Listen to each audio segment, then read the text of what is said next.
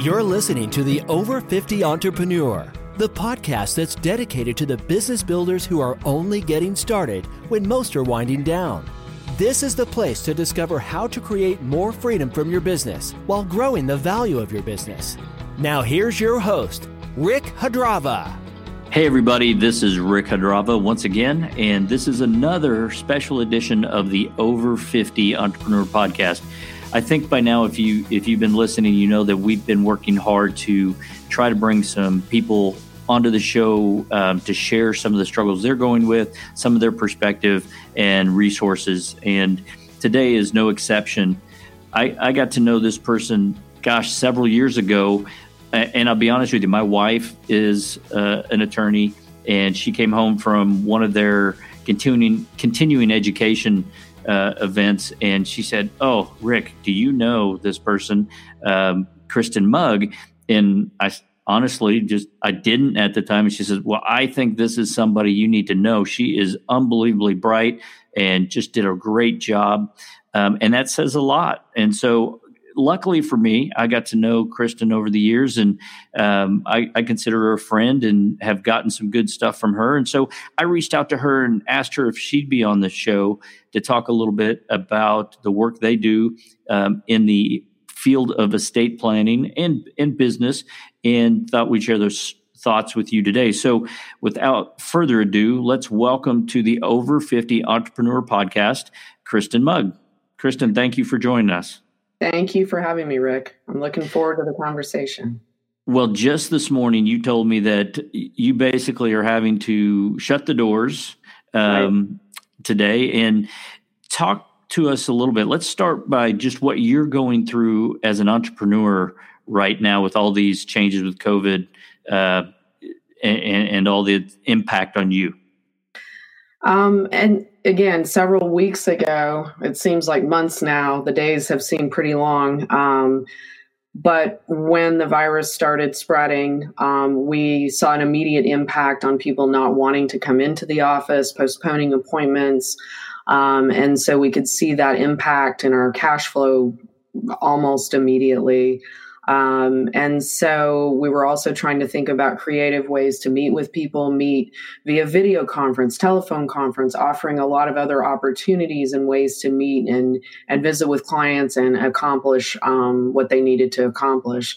It's also highlighted the importance of estate planning, having especially powers of attorney so that if you can't get out of your house, you're quarantined, you need to have someone go to the bank for you, health directives who can, have access to your health information. So it's been a really interesting time of highlighting the importance of the type of work what we do, but really an immediate impact on our cash flow that we had to start planning and navigating. And then getting out of a signing meeting yesterday and finding out that Governor Stitt had said that the 19 counties with positive cases, if you're a non-essential business, you've got to close by midnight tonight. So we're trying to figure out how we navigate that, how we help our clients, how we help our employees. We're worried about all the things that small businesses worry about. So today's our last full day in the office, and trying to prepare for that. And what does that look like, Kristen? Because you're obviously, we talk about pivot a lot in business, and look, my friend Steve Gordon always likes to say, opportunity has just picked up and moved. It hasn't gone away. But in your sense, you still do what you do, and there's a need for what you do, but you have to pivot in how you're going to engage and do that. So what's that looking like for your organization? From a practical sense, one of the things that we've done is folks have to sign.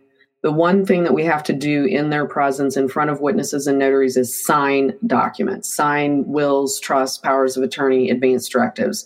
Unlike other states, Oklahoma does not have electronic signature. So we've got gloves. We're, sanitizing the conference room. So now that we can't even do that piece, We're looking at, do we mail documents to people and maybe on FaceTime witness them and then have them send them back and notarize. So we're having to be very, very creative in how we do the signing piece of it. Yeah, I mean, it's just every day seems to be a new challenge, a new issue. And yeah, we're just trying to navigate it as best we can to still provide services people need. We have some people, the phone has not been ringing nearly as much, but when it is ringing, people seem to be panicked. So we're kind of dealing with both ends of it. Like, I have to get this signed now. And then other people are like, this is sort of an optional thing that I don't need to be worried about right now. And if I'm worried about discretionary monies at this point, I don't need to spend money on estate planning. So we're kind of getting this mix of different calls and needs from both. Is most of that panic calling from people that are concerned about getting sick and the impacts of that? You think that's what's at the root of that? Yeah, I think, and there haven't been a lot of those, but it's people who, gosh, I really need to get this signed. I think they are worried about their own potential mortality, but they're also worried about not being able to get them signed for months now. So I need to get this done quickly before everything shuts down. We had a woman who was scheduled to sign documents on Friday, and when we told her we weren't going to be able to do that because we can't conduct business on Friday, she was like, well, can you come to my house? Can you, so again, these are some of the things we're trying to figure out. So today, any meetings we have scheduled, we're going to try to reschedule them to be telephone or video conference meetings. I'll let you ask more questions. I mean, I can well, direct this in the way that you want to. Well, the good news right now. So, well, the truth is, let's be honest, business has changed, but you're still doing business. There's some aspects that you're still navigating. But one of the reasons I wanted to get you on the call, well, there's a couple reasons. But, we talk about, in my world, trying to get people to do estate planning is very important. And it's one of those things that's hard for some reason. We all know we need it, but we have 100 other things on our plate. But I think an event like this really shines that light. But then really for our audience listening, maybe the other side of that is, personal, but also the business. And I can't tell you how many buy-sell agreements I've seen that weren't signed and not funded and not even in place when we ask for them. And, you're doing some creative things to try to be a place. If our audience is looking at this and going, you know what? Not only am I looking at how to keep this business going, but if something happens to my partner or something happens to me, what's that impact on my organization and my employees and our customers? Talk a little bit about some of the stuff that you do there and what you're doing to try to help during this time, that we're going through these challenging issues. We honestly, the focus the last month really has been less on buy-sell type agreements. What if something happens to my partner, and more on, do I have my own estate plan in order? I'm not sure I think you make an incredibly valid point. Bria and I, my business partner, obviously we have plans in place if something happens to either one of us and how that transitions. But I think what I really think is going to happen is our business will survive this, and it's going to be painful. But we're going to survive this. And on the other side of it, I think we're going to have a boom of both people worried about what is going to happen if my business partner passes away. Do we have things in order to work right? Do I have my estate plan in order? Or I had to go to the hospital. They asked me if I had a healthcare power of attorney and a living will, and I didn't have it. I really need those things. So from our standpoint, the irony is I think an event like this really highlights the importance of getting these things in order. And so we're we're as a small business, as a service provider, we're excited about the other side when we can get past this and know that there's going to be an increased demand for the types of services that we provide. As a business owner, I'm really scared. I don't know how long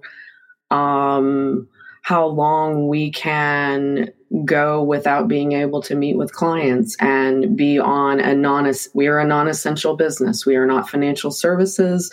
We are not healthcare. We're not, transportation. So we are not allowed to have people come to our office and conduct business. And so how long is that period going to prolong? We have applied for a small business association loan. We're watching the legislation carefully. But if we don't meet with clients and we don't have clients coming in the door, we don't have cash flow and we can't pay our employees.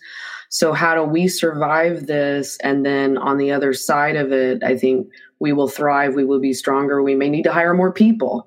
Right. Yeah, I mean, these are all the thoughts going through my head of clients who are halfway finished. How do we get it finished? How do we make payroll, the next 2 payrolls? How are we going to manage this? Honestly, next week, right now, it's going to be Bria and me are the only ones who'll be working. Okay. So we'll be taking the calls and we'll be working from home and